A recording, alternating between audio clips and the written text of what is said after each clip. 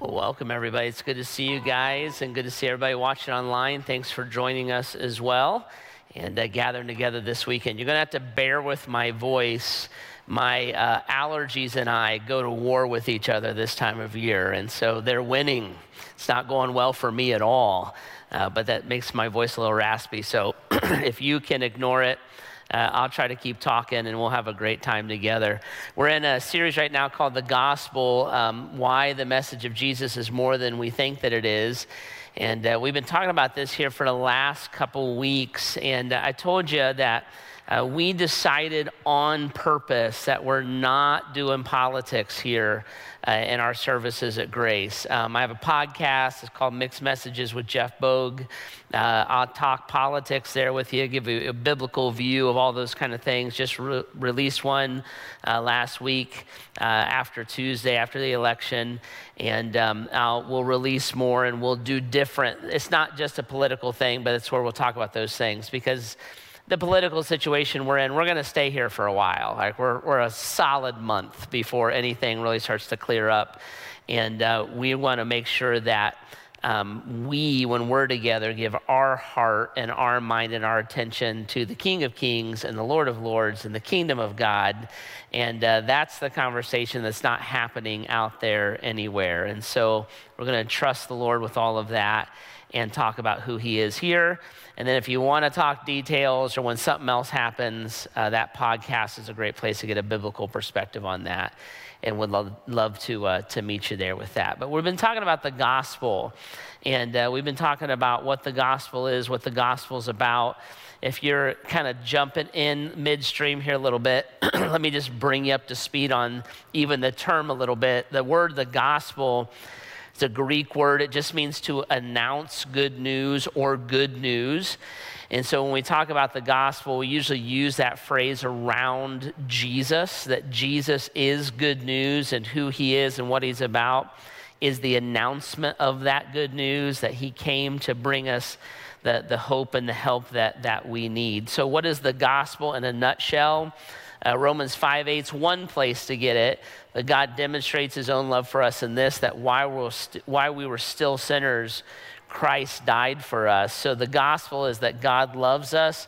How do you know? He demonstrated that when we were still sinners, when we were at odds with God, or what the Bible calls enemies of God in our heart.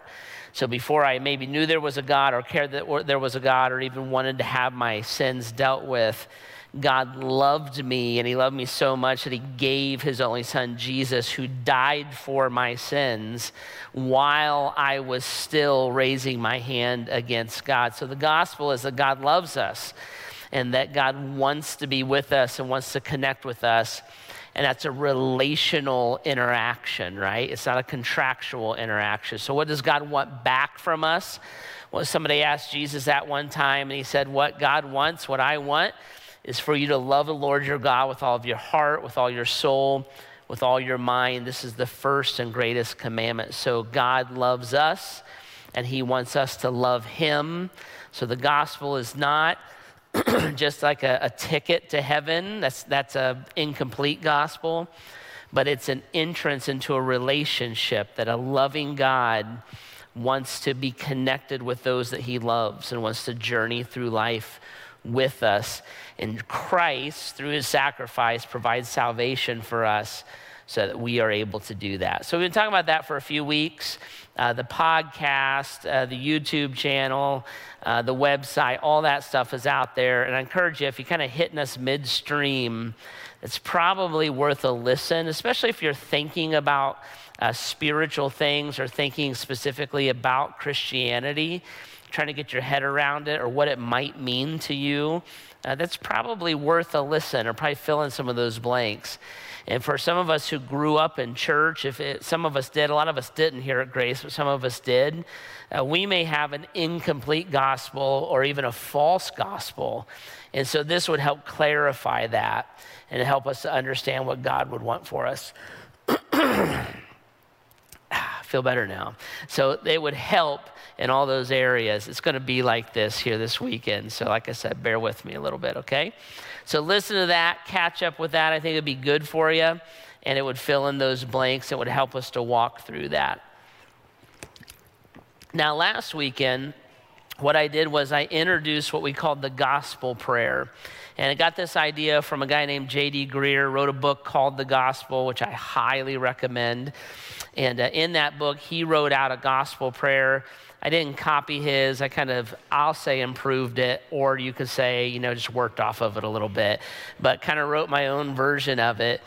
But the idea is that this is stuff that we're not just going to be able to get in our head, right? So I can't just talk to you about the gospel and make it make sense and make it exciting, because the gospel is to be something that's transformational. A spiritual thing has to happen where God takes this truth and weaves it into our heart and transforms us into someone else who we were created to be. And so this is this idea that we need to pray that in. We need to invite God to do that work. So this isn't a prayer to memorize. It's not like another religious ritual. It's just kind of a direction to go when you're thinking or you're pursuing these truths with God. So I laid out the first phrase of this last weekend. We started it here. God, this is the prayer, grant me the faith to trust that there's nothing I could do that would make you love me more, and nothing I have done that will make you love me less. And we said the foundation of really interacting with God is trusting his love for us. That if I don't understand or I don't trust that God loves me fully, I'm not working for his love, I'm working from his love. I'm not working for his approval, I'm working from his approval. As a Christ follower, that's who I am. And even if I'm not a Christ follower yet, God's invitation is an invitation of love. It's not an invitation of condemnation. God doesn't need to condemn us. We've done that ourselves. He's trying to rescue us and help us. But if we could trust his love for us, it becomes a life-altering thing. So he said, this is where we need to start as we're interacting with Christ and kind of get our head around the gospel. It's, God, help me to trust that you love me completely, you love me perfectly. There's nothing I can do to make you love me more. There's nothing I have done that would make you love me less. Now here's the second phrase, and I'll just take you through the rest of it, and then we'll camp on the second one.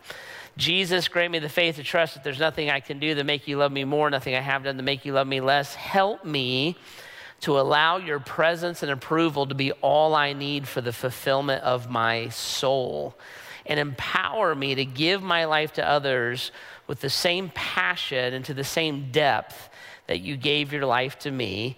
As I learn to love you more and more, I'll measure your compassion by the cross and your power by the resurrection. And we want to camp on this one here. Help me to allow your presence and approval to be all I need for the fulfillment of my soul. Now, why would we put that into the prayer? And why is that an important prayer? And how is that kind of pivotal to our relationship with God? When we first started talking about this whole idea of the gospel, we started with the concept of this idea that I need approval as a human being. The Bible says this. The Bible says that every human being is created in the image of God, and that makes human beings unique. And if you ever wanted to understand the uniqueness of a human being, or you ever wanted to understand how that we're created by divine design, not just a biological or evolutionary process, what you want to look for in part is this idea of the image of God. And one of the ways that the image of God shows up in our life is that human beings need to answer the God question. It's in all of us. We need to know what our relationship is with God. And so we will either do that by responding to God, or we'll do that by denying that there is a God. But we cannot just let that question sit kind of vacantly out there for us, because we have a soul. And that's the image of God in us. We're the only part of creation with a soul. That's why we worship. That's why we pray. That's why we have a God question, right? So squirrels don't have souls. Mice don't have souls. Cats have demons. That's pretty much what they are, right? But we are the only part of creation that has a soul. So we're the only part of creation that worships. We're the only part of creation that tries to satisfy the God question. We're the only part of creation that would blame God or cry out to God or worship to God for things that happen in our life. And that's because we're created in the image of God. Now, what that means in part is this: because we have a soul, that means that we have a space within our soul, I call it the God void, that has to be filled by God. And if we will allow God to fill that void within our hearts, if we will allow him to satisfy us, if we allow him to fulfill us, if we'll allow him to meet us there, then we will walk in the relationship with God that we were created to be in. If we reject that, we will go to all kinds of other things in life to try to fill that space in our souls. So when you go back to the very beginning of creation to Adam and Eve, Genesis chapter 3, when Adam and Eve were in perfect relationship with God, they were safe, they were secure, they were fulfilled, they were exactly where they needed to be, and they interacted with God perfectly. When sin entered the picture, sin separates us from perfect relationship with God. And so when Adam and Eve sinned, that perfect space was broken, and they started to pursue other things to fulfill that space in their heart, right? They started to look to someone else or something else to fulfill them instead of God. Jesus loves us. God loves us. He gave his only son. Christ died for us. Jesus created forgiveness for us. If we will accept that and be in that relationship with God, what's God want? He wants us to love him the way that he loves us. Then our souls are fulfilled and we're at peace and we're secure and we're happy and we have joy and all those things that we long for. If I allow God to do that, he'll do it. If I don't want God to do that, then I will go and chase all kinds of other things in an attempt to fill that spot in our lives, right? And that's just kind of the human condition. It's kind of the way that we function together. Now, here's the thing. The Bible says that that space in our soul is reserved for God and God alone. And if I do not allow God to fulfill that place in my life, then what I start to do spiritually is I start to worship idols. So the Bible would say anything that sits in the God spot in my life, anything that has more affection in my life, anything that has more authority in my life, anything that has higher priority in my life, then God and who he is becomes some version of a spiritual idol. J.D. Greear says it this way. It's a great quote. He says, an idol is not necessarily a bad thing. It's usually a good thing that we've made into a god that then becomes a bad thing to us. So when we hear about idol worship, a lot of times we're like, I'm not like praying to Buddha. I'm not bowing down to my Jeff bobblehead. Like, what are you talking about? I'm not like worshiping an idol. And I love Greer's definition. Basically what he's saying is this: an idol is usually a good thing that becomes a God thing. And it's me looking for something that will fill me up, something that will make me feel successful, make me feel safe, make me feel secure, make me feel happy, make me feel at peace, make me even feel spiritual, other than a deep and loving relationship with Christ. It's usually a good thing that becomes a God thing, but it displaces the priority and the investments of my life, right? Now, we all struggle with this. It's part of the human condition, right?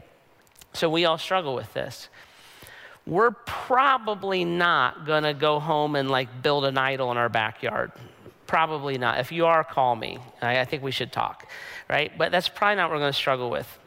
Probably what we're gonna do is allow things, career, family, our looks, money, affirmation, praise, pride, ego. We're probably gonna allow good things to become God things and give our lives to good things, and sometimes not even realize that they are supplanting God's position in our hearts, right? Now, in the human condition, that all feels really, really normal, right? So if you said, I am way, way, way into my kids, most people would look at you and say, that's a good thing. Way too many people aren't into their kids enough. I am super into my marriage. We're like super married people. And most people would say, well, that's a good thing, right? That's a good thing. You should do that. I'm into church. I am mega church person. Like, I'm just here all the time. Even when we weren't having services during Corona, I came and sat in the parking lot and just prayed, right? So like super, and you say, well, that's a good thing. But if a good thing becomes a God thing, then it becomes an idol in my life if that's what I'm chasing and that's where my heart is and that's where my fulfillment is, right? Now, God recognizes this. That's why God kind of goes out of his way and he says, I want to be sure that in our relationship with each other, you understand how I view myself and how I want you to respond to me, right? I want to lay this out. So God went so far to put this in the 10 Commandments. He says this in Exodus chapter 20.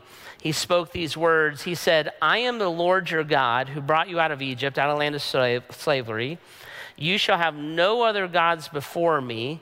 You shall not make for yourself an image in the form of anything in heaven above or on the earth beneath or in the waters below. You shall not bow down to them or worship them, for I, the Lord your God, am a jealous God. So right from the get-go, is God is setting up his relationship with us. He's looking at us and he's saying, guys, this is how I look at this.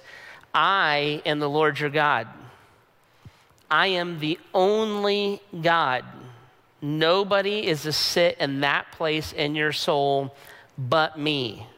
I alone am worthy of it. So when you look at your place of security, you look at your place of peace, you look at your place of value, you look at your place of fulfillment, you look at your place, that should always be me. I am the Lord your God.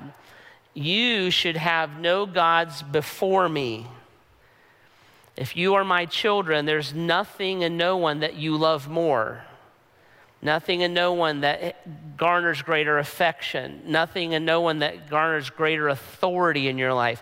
Nothing comes before me. You shall not make for yourself an image. So you don't create, you don't define this, right? You don't look and say, I know that I'm not supposed to have anything before God, but my career is really important. I know I shouldn't have anything before God, but I super love my kids. I know I shouldn't have anything before God, but man, my personal fulfillment is really important to me. My truth is really important to me, right? So nothing before you. You don't make that for anybody. I, the Lord your God, am a jealous God. This is not a statement of insecurity. This is a statement of relationship, okay? So if I said to you, I'm a jealous husband, I'm not saying, yeah, if I don't know where Heidi is, I'm going to track her down and like burn her car. Like, that's not what I'm saying. What I'm saying is, no, I'm jealous of my place as her husband. Like, it's mine. Nobody else gets to be in that place. Nobody else gets to think of Heidi that way. That's my position in her life. That's what God's saying. I'm a jealous God. That place in you is my place. That relationship with you is my relationship. I'm protective of that. I'm jealous of that, and I will not let that go, right? Now, what's fascinating is that is like a baseline of our relationship with God, then carries through the Bible. And it carries all the way into our relationship with Jesus. So Jesus gives his life for that. And when Jesus looks at us and says, do you want me to take the consequences for your sin on the cross? And we say yes, and we ask the forgiveness of our sin, Jesus then would look and say, well, I'm a jealous God, right? I'm the way, I'm the truth, I'm the life. Nobody comes to the Father except through me. I'm the object of your affection, your worship. I'm the authority, and I'm that place in your life. I am your Lord and Savior, Jesus Christ, right? And then it plays out in our Christian life. The Apostle James says it this way. He says, when you ask, you don't receive because you ask with wrong motives, that you may spend what you get on your pleasures. You adulterous people, don't you know that friendship with the world means enmity against God? Therefore, whoever chooses to be a friend of the world becomes an enemy of God. So James says, guys, listen, when you praying, you pray for things with wrong motives so you can spend on your pleasures. That's an adulterous act, right? So it would be like a spouse looking at their husband and wife and saying, hey, if you love me, would you facilitate an affair for me? That's what James is saying. So he's saying, guys, the reason that you don't get what you want is because you're asking for things that will displace God in your life. See? God, you got to help me make varsity. Whatever your varsity is, I got to make varsity. Well, why? Because it's my dream. Well, why is it your dream? Because I'll feel like I made it and all my hard work paid off and I'll finally achieve what I want to achieve. It's been my dream. You got to help me make varsity. But if I help you make varsity, varsity is your priority. Varsity is your passion. Varsity is your inspiration. It will drive you away from me. Why would I help you make varsity? God, you got to make me, I got to get the house. We got to get the house. You got to do a miracle. We got to get the house. Well, why would I give you the house? Because it's my dream house, God. It's an amazing house. I can't believe I got to have that house. Yeah, but you don't even give now. Like, why would I give you something that was another $1,000 a month house payment? I mean, why would I do that? You'll be more away from my heart. Your treasure and your heart will be more separated from me than ever. Why would I do that? Doesn't make any sense. God, you have to. You got to give me this relationship. You got to give me this. I had this guy. I'm in love with this guy. You got to get this relationship. But he doesn't. He's pulling you away from me now. He's just going to take you all the way. Why would I bless that? That idol, you're asking me to amplify the idol. Why would I amplify the idol, right? By the way, right here is one of the greatest arguments against the prosperity gospel. Jesus make me rich. Jesus make me prosperous. Why would I do that? All those things just become greater temptations in your life. Why would that be a prayer that I'd want you to pray? It doesn't make any sense to me. And then James comes in, he says, guys, I want you to see something. Friendship with the world means enmity. Enmity means a state of conflict or a state of war. So he's looking at believers and he's saying, guys, don't you understand that the closer and the more passionate you pursue these idols of yours, the more conflict you create in your relationship with me? Is that what you want? Because you want your soul satisfied. I love you. I created a way, but you're not pursuing me. See, when you're nervous or insecure, you pursue these earthly things and not me, and we get further apart. When you're discomforted, when you're stressed out, you don't pursue me, you don't turn to me. We're not double downing on our prayer life and time in God's word and you really walking with me. You're watching the movie, having the beer, eating the pizza kind of thing. Like this creates conflict with you and I. And the more that you lean into these other things to satisfy your soul, the further you're pushing me out, right? And a lot of the reason why you do that is because it makes sense to you. That before Christ, when you felt insecure, what you knew to do was go hit a home run. But now you're in me, but you won't let me fill that void for you. You're just at the plate trying to hit a home run. Before Christ, when you felt discomforted or scared, you would feed an addiction. Now, after Christ, you just changed addictions. You just have more of a socially acceptable Christian addiction. Before Christ, when you wanted to feel successful and you wanted to feel like the big man on campus, you would pump up your ego. Now you're just doing that in a different way, and it's the same process except you're asking me to bless it. And then when I don't bless it, you hold me responsible for the no in your life.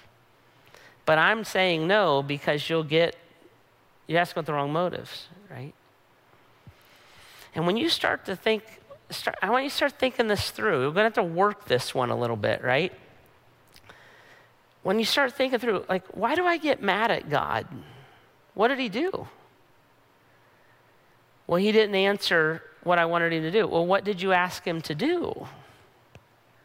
Well, he didn't bail me out of this. Well, what were you asking him to bail you out of? Well, he didn't make this happen in my life. Well, what were you asking him to make happen? And was that going to draw you closer to him or pull you further from him? And what happens in the Christian life a lot is this, and this is the gospel playing out. A lot of times what happens in the Christian life is the opposite of what we want to happen is what's best for us to happen in a God way. That's why James would say things like this: count it pure joy whenever you face trials of any kind, because it tests your faith and that matures you and completes you. So when God doesn't take the pain away and he allows it to double down, if freedom from that pain is what I really, really want, then I'll chase whatever idol will get me there. If the heart and mind of God is what I really, really want, I'll allow him to lead me through a process that I don't really want to go through. And you'll go, as you go through the Christian life, like that will happen again and again and again and again, right? And if I don't want Christ because I'm really longing for this idol, and I didn't say you forsook Christ because idols are usually good things that became God things. But if I don't want Christ because I want this idol, then most of what God does in our life won't make sense and we'll actually resent it. Because most of the good, a lot of the good God gives us in our life comes through pain. A lot of the faith God gives us in our life comes through dependency. A lot of the refining God does in our life comes through trials. And if I don't want that, I'm going to resent what he's doing. And I'm going to miss his heart and his mind in the middle of the process. This is where Paul says in Philippians, he says, whatever were gains to me, I now consider lost for the sake of Christ. What's more, I consider everything a loss because of the surpassing worth of knowing Jesus Christ my Lord, for whose sake I've lost all things. I consider them garbage that I may gain Christ. Paul is looking and saying, guys, man, whatever I used to think I wanted, whatever I used to think the answer to my problem was going to be, whatever I used to pray and ask God for all the time, I don't want any of that anymore. What I want is the depth of my relationship with Christ. I want the gospel, we would say, to play out in my life in deep and powerful and transformative ways. These things are garbage. They're temporal, the Bible would say. They're in and out. These things are the eternal things, right? And these things compared to knowing Christ, Nothing is greater than knowing and understanding Christ. So for the Christ follower, this shifts dramatically. Paul goes on, he says this, I want to know Christ. I want to know the power of the resurrection. I want to know the transformative work of God in my life. I want that more than whatever I used to consider a gain. Right? Now, for the Christ follower, this is massive. This is massive. Because what's happening and what's being taught, I fear, in a lot of churches today, and a lot of the way that we think, even here at Grace Church, if we're honest, is we don't think in terms of wanting to know Christ. We think in terms of Christ performing for us. Jesus, I want you to do this. I want you to do this. I want you to do this. I want you to do this. And that, if you do these things for me, that will satisfy my soul. And Jesus would look at us lovingly, and he would say, if you're praying that prayer about anything besides me, it's always going to come up empty. Right? Jesus, if you did this, I would be happy. No, you won't. Jesus, if I could marry her, I'd be happy. No, you really won't. Hey, Jesus, if you would straighten the country out this way, then I'd be satisfied. No, you won't. Jesus, if you would, no, you won't. If it's anything other than me, and it can be a good thing. It can be a good thing. You know, when I look at marriage issues, I do a little bit of marriage counseling. I'm not a good marriage counselor. My counseling is usually some version of you should obey the Bible and stop complaining. So you don't want to, I'm terrible. I'm a horrible counselor. But when I look at marriage issues, you know what I find? I find that with a Christian couple, at the core of most marriage issues are two people, ready, asking the other one to be God. She's not making me happy. She's not making me fulfilled. She's not making me secure. She's not making me, well, I bet she's not. Because she's an idol. And she's not God, therefore she cannot do what only God can do. He doesn't make me feel safe. He doesn't make me feel, I bet he doesn't. I bet he doesn't, because he's not God. So he cannot do what only God can do. And you looking at your spouse and asking them to be God is impossible. When I talk to parents and kids, most of the time at the very core, I have kids that want their parents to be God. Right? Let me tell you about my daddy issues. You got daddy? We all got daddy issues. I joke all the time. We don't save for our kids' college. We save for their counseling. It's going to be way more helpful, right? My kids have terrible parents, right? And they're going to have daddy issues. Why? Because my children's father is a sinner. They are being raised by a sinner who's going to sin against them, no matter how hard I try. And if my kids look at their dad and ask me to be God, if parents look at kids, they demand that their kids perform.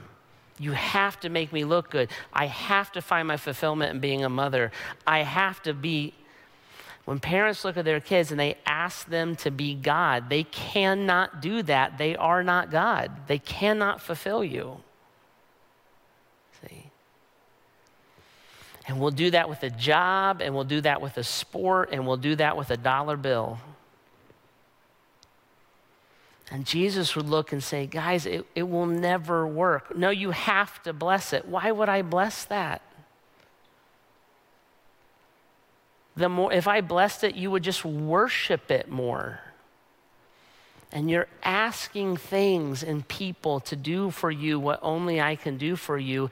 And in the process of chasing that, you're moving away from me, which is going to break you down all the more. But I do it. You do it. So this is why we pray. Help me to allow. The issue is not whether God can or will. Done. He's ready to go. The issue is whether I'm moving toward him or away from him, whether I'm looking for him or I'm looking for something else. So help me to allow your presence and your approval to be all I need for the fulfillment of my soul. God, help me to lean into you. Help me to lean not to my own understanding. And when we allow God's presence and God's approval to fulfill our souls, what happens, guys, is the stress and the pressure comes off of our relationships. Because suddenly I'm not asking my wife to fulfill my soul. That's freeing. Suddenly I'm not asking my job to fulfill my soul. Suddenly I'm not asking my athletic career to fulfill my soul. Suddenly I'm not asking my youth to fulfill my soul. I'm allowing God to do that. And when I allow God to do that, suddenly God has the ability now to steer my life. And I'm content, and I'm safe, and I'm joyful, and I'm happy, regardless of the circumstances that he's taking me through, because I'm no longer looking for these things that are forever changing and forever fleeting to do something that only God can do and wants to do and is able to do. So God, help me to allow you, right, to be who you are and to do what you've promised to do. I told you when we started this series that I wanted to take you through it because God had used this book in my life. COVID-19, just like all of you, got slapped upside the head. I did too. And I was working alone a lot during that time and stressed out, right? So all of our mechanisms got disrupted here. You guys are scattered all over the place. I didn't know what was going on. Staff was scattered all over the place. And so I told you when we started this, like that was peaking out for me. I was working, I don't even know how many hours, countless, right? And I have employees in 4 different states. And so because of other organizations that I run, so just stressed out to the max, finally got away and was able to spend some time with the Lord. And this is when I got away and was able to be with the Lord and I was able to marinate in the gospel and I started praying this prayer, God kind of revealed something to me. He revealed to me that during that 6 months when I was getting slammed, just like many of you were, but when I was getting slammed, he revealed to me that I had allowed a good thing to become a God thing.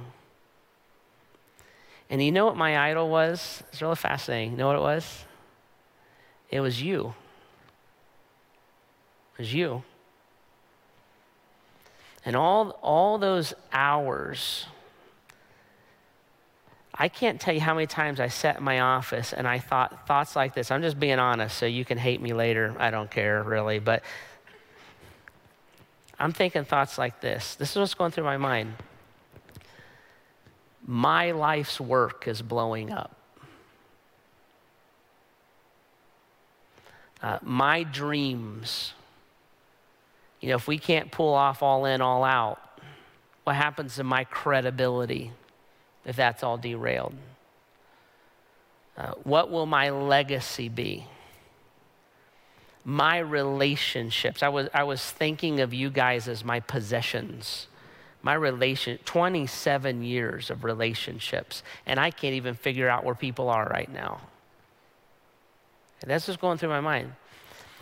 And the stress and the pressure, because there's a lot of fulfillment, and there's a lot of ego, and I can measure the wins of my life. I'm that guy. I got a metric for everything, right? And now those are all blown up. And I don't know, am I being successful? All that kind of stuff's running through my mind. When I finally got time with the Lord, and I was reading this part of the way that JD wrote it in the book, but this part of the prayer, I was praying it through on a little vacation. I became very convicted that a good thing had become a God thing, right? And I remember the Lord, he didn't speak to me. In my heart, I'm like, it was like he was saying, Jeff, this remind me, Jeff, real quick, whose church is it? Is it yours, bud? Who built it? Did you build it? I thought I was involved. Did you build it? Whose relationships are those? Are you their shepherd or are you their owner? Who's in control? Who's God? Am I God? Right.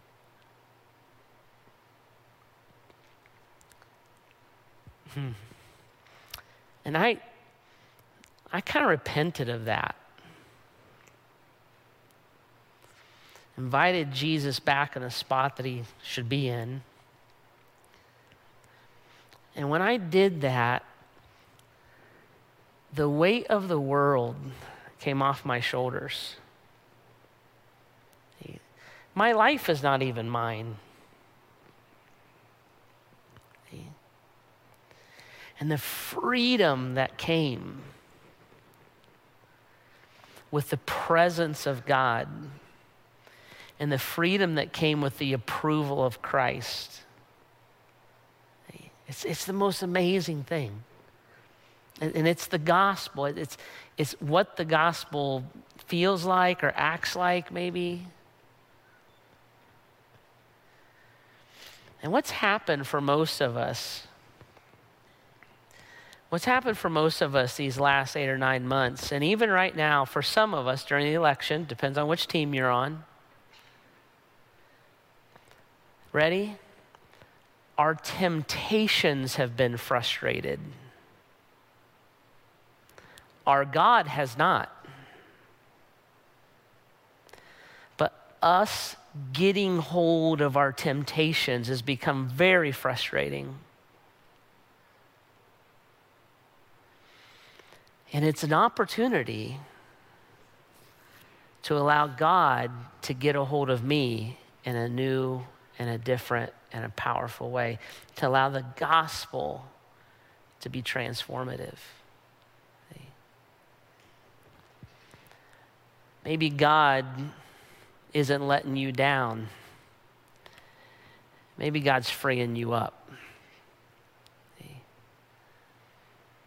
And maybe he's looking at his children and saying, wait a minute, now whose life is this? Whose business is this? Whose career is this? Whose kids are these? Right?